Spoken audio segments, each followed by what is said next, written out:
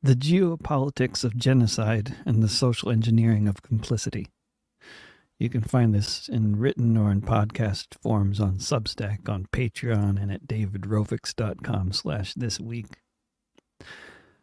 As a longtime participant observer of life on Earth with a healthy and deep distrust of governments and large institutions of any kind, such as state or corporate press outlets, I have long sought to understand what's going on in the world around me by actively pursuing many different sources of information about current events, as well as the relevant historical background involved with them. Also by physically traveling to the places I'm reading about, whenever possible, and spending time there.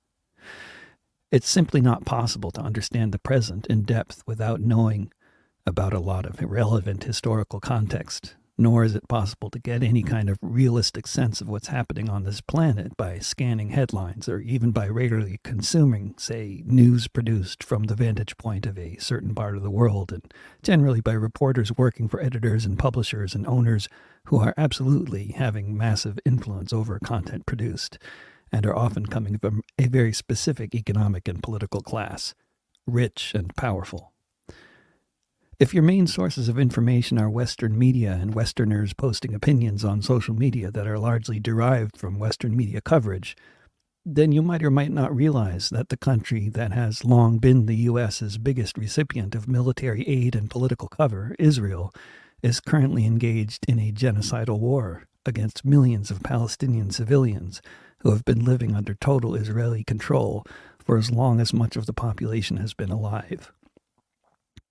You also might not realize that this reality is more or less what is being depicted in most of the world's media, with the exception of the media of the West, or what Western pundits sometimes refer to as the international community, which is a euphemism for all the countries in the world that are sufficiently indebted to the IMF loan programs that they vote along with the U.S. in the General Assembly, unlike most of the countries of the world, which represent both the majority of nations as well as the vast majority of the world's population.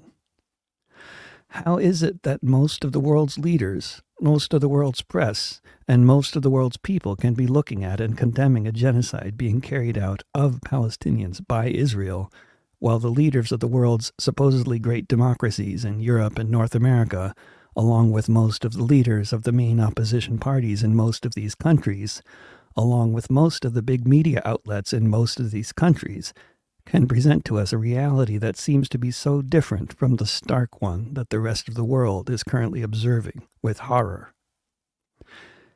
How is it that instead they can see fit to light up buildings in blue and white, pledge their loyalty to an ethno-nationalist settler colonial state despised by the broader population of the region in which it exists, and send billions of dollars in U.S. taxpayer money to the regime committing the genocide, in order to further facilitate their capability to do so, with more bunker-busting bombs and high-tech killing machines of every variety?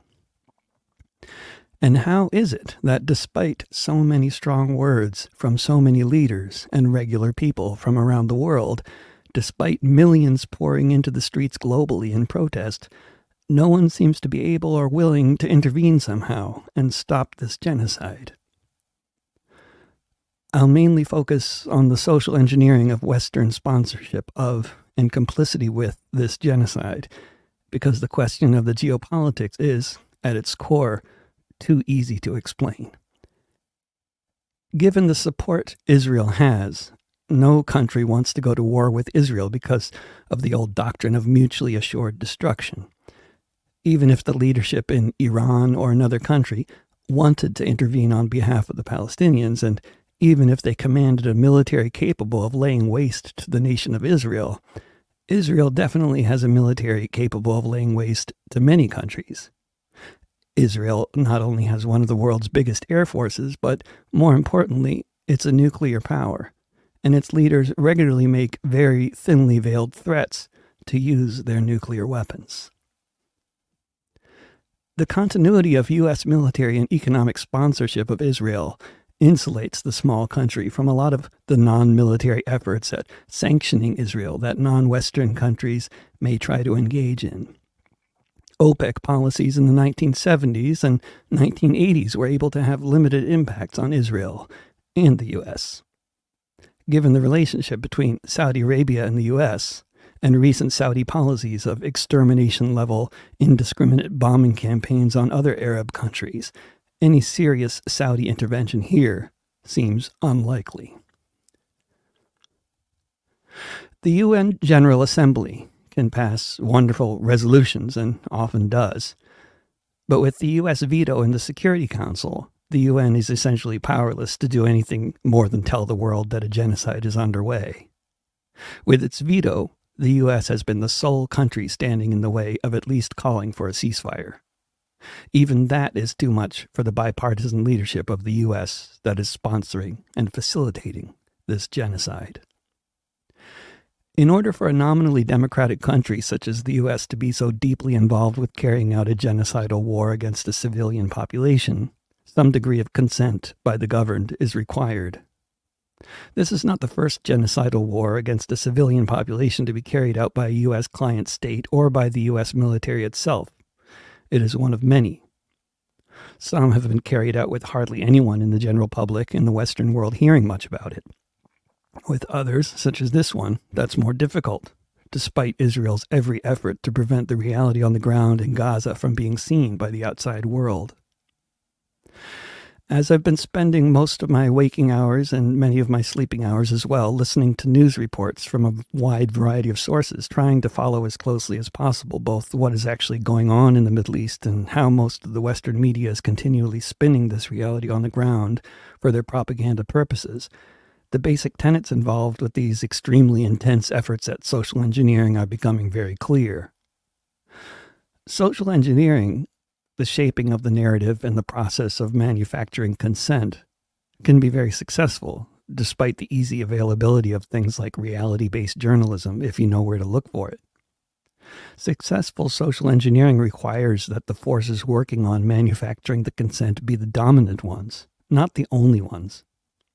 I'll run through a list of some of the consent manufacturing social engineering techniques I've been hearing constantly from Western leaders across the Western media and from those arguing these lines in one form or another on social media. 1. Always strive to start the narrative at the point where Israel can appear to be the victim. Israel has been keeping their walled ghetto in a half-starved, regularly bombed state for many years now through very intentional policies of collective punishment of the entire civilian population, which is made up largely of refugees driven out of other Palestinian lands. But none of this history matters.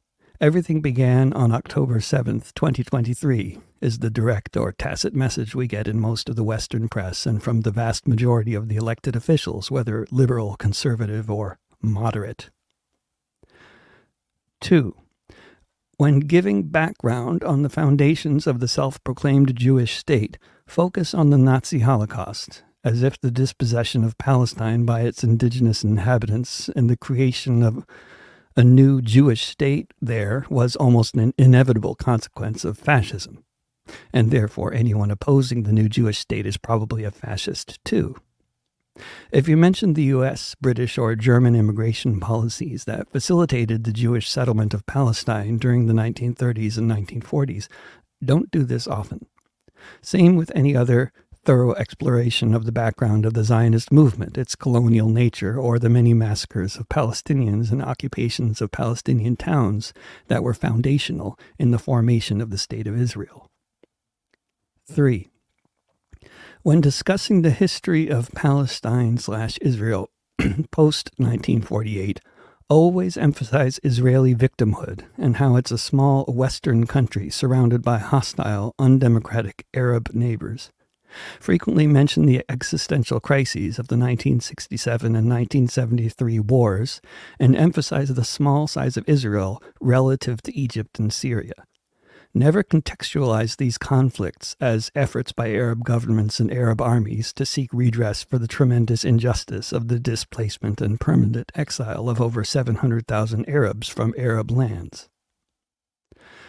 4.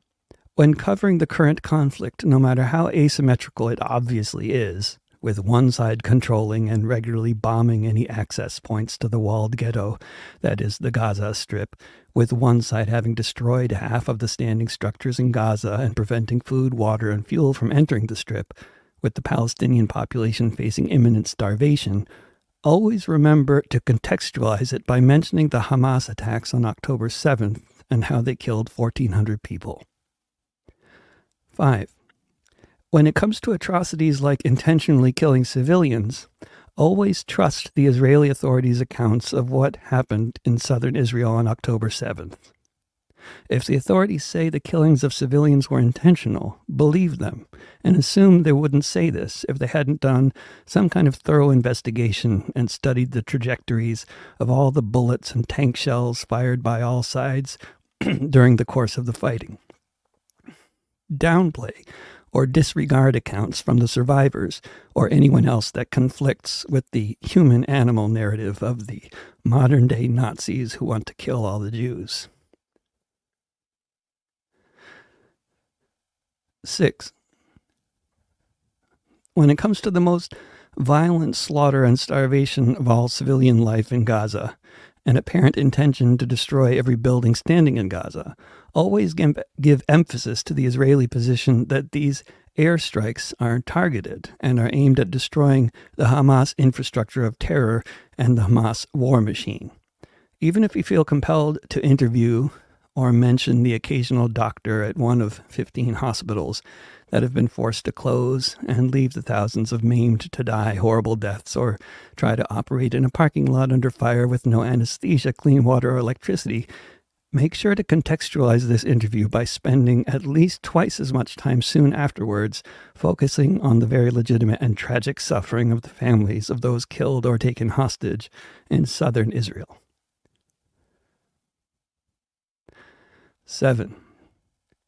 As the genocide unfolds with dramatic new developments by the hour, involving close to 1,000 civilians dying beneath indiscriminate bombardment every 24 hours, Israel refusing visas to UN officials, most of the leaders of the Western world showing their continued support for Israel even as it carries out genocide, world leaders holding emergency meetings constantly everywhere, make sure your press coverage does not reflect any of this.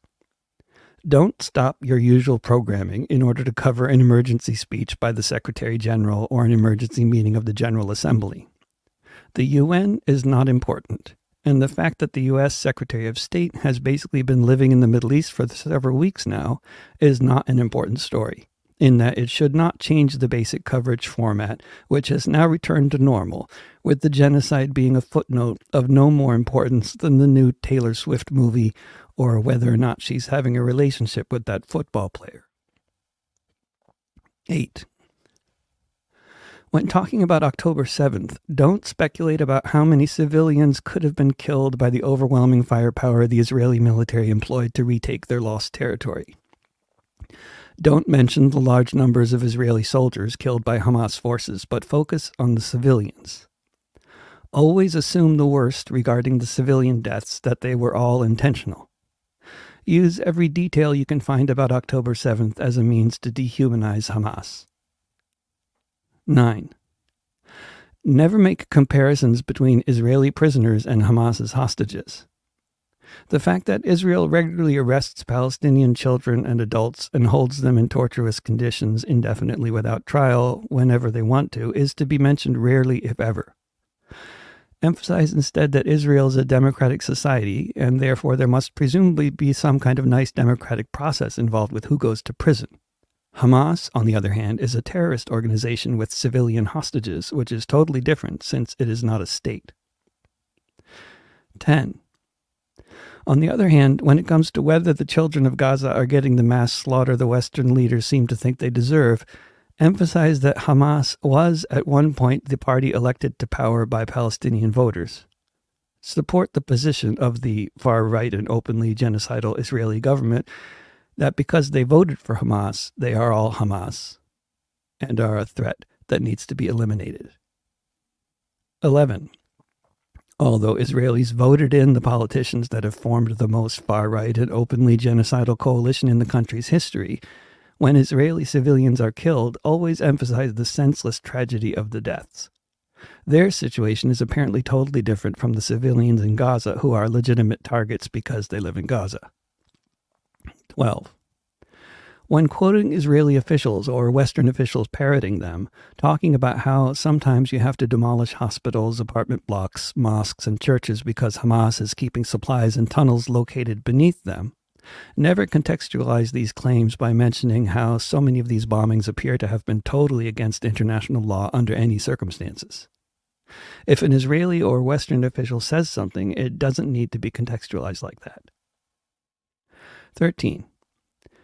Anytime Israeli or Western officials talk about Hamas or Hezbollah or the Iranian leadership wanting to kill all the Jews or wanting to wipe out the state of Israel, never contextualize these statements by explaining that Israel is an ethno-nationalist apartheid state ruling largely over land that international law considers to be illegally occupied, where under international law resistance to occupation, including violent resistance, is justified. Always tacitly support any connection between being anti-Israel and anti-Jewish by never contextualizing the basic nature of Israel as undemocratic country running an occupation of the majority of the population it controls, most of whom live under what has now become a truly genocidal military regime. 14. Whenever talking about these events, use the right words. The Israelis conduct airstrikes, not bombings. It's a war zone, not a besieged walled ghetto. Hamas and Israel are warring parties, not the leaders of a ghetto uprising on one side, fighting on the other and occupying power, backed by all the money and might of the USA. When Hamas kills civilians, it's mindless, animalistic terrorism. When Israel does it, from the sky on an apocalyptically larger scale, it's a principled Western army making an honest mistake. 15.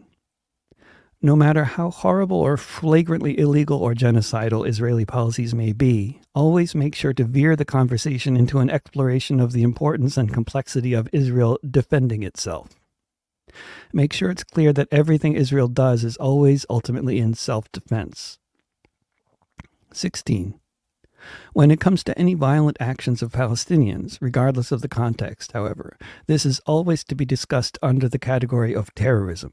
Never self-defense. Palestinians are somehow always the aggressor, despite being the occupied, ghettoized, obviously oppressed party in this relationship, and are basically incapable of self-defense. 17. On the rare occasions when there are efforts by Western leaders or Western media to provide real context to the history of the Zionist project, the history of the occupation and ongoing annexation of the Palestinian lands by the State of Israel, make sure to explain it is all part of an Arab-Israeli conflict, rather than an occupation of Arab land by a settler colonial project. Talking about the Arab-Israeli conflict helps Israel look small, rather than like the party with all the power in the current and historical relationship here. 18. Whenever discussing the history of Israel and Palestine, always focus on the Nazi Holocaust that caused so many Jews to want to leave Europe, and tie this in with the history of Jewish settlement of Palestine in such a way that suggests an inevitability about the whole process, and some kind of suggestion of a connection between Palestinians and Nazis, despite no historic connections really existing. The point of spinning the coverage of what is an unfolding genocide like this is to minimize dissent and manufacture consent among those in the U.S. and the rest of the Western countries that are so emphatically supporting and enabling this genocidal campaign. It's not that the truth is unavailable. In the case of what's going on in Gaza as well as the West Bank right now, it's as easy as tuning into Al Jazeera, which you can do with any web browser. As long as most people in the West aren't paying attention to such networks or don't trust networks with Arab names or don't trust Palestinian reporters reporting on the ground, reporting about what's happening around them, and need to hear from Western political leaders and Western media that a genocidal war is being waged on a civilian population in order to believe that it's happening, then we will be witnessing one more genocide that no one will be able to stop.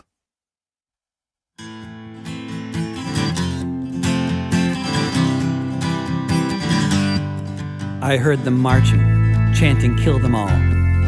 I saw millions of people Trapped behind ghetto walls, I saw the soldiers shooting every Friday afternoon. I saw some exposed to sickness, with others made immune. I saw the tear gas in Al-Aqsa, eyes open wide. I saw the mob attack the motorist and beat him till he died. I heard the generals lying, I saw the tanks moving in. I heard the settlers shouting, let the killing begin. Look up above, hear the ear-splitting sound.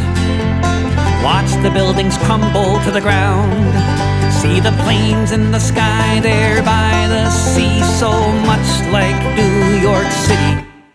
I heard the wailing voices of the dying and forlorn, of the kids who couldn't get out and those who weren't warned. I saw all the schools and hospitals in pieces there still from the last time the IOF came to maim and kill. I saw the brave children with piles of rocks facing tanks demolishing city blocks.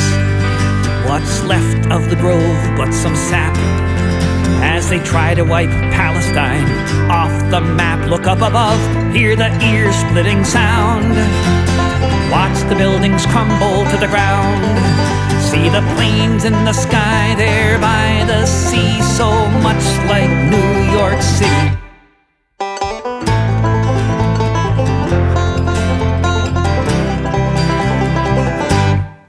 I heard the DNC and all the Republicans too pledge allegiance to Netanyahu. I heard the president starting the story with rockets from a ghetto where people live in rubble, starved by an embargo. I saw a whole lot of crocodile tears on display for the zillionth time. I heard politicians say, can both sides please de-escalate? On one side are the occupied, on the other an apartheid state. Look up above, hear the ear-splitting sound. Watch the buildings crumble to the ground. See the planes in the sky there by the sea, so much like New York City. I heard them marching, chanting, kill them all. I saw millions of people trapped behind ghetto walls.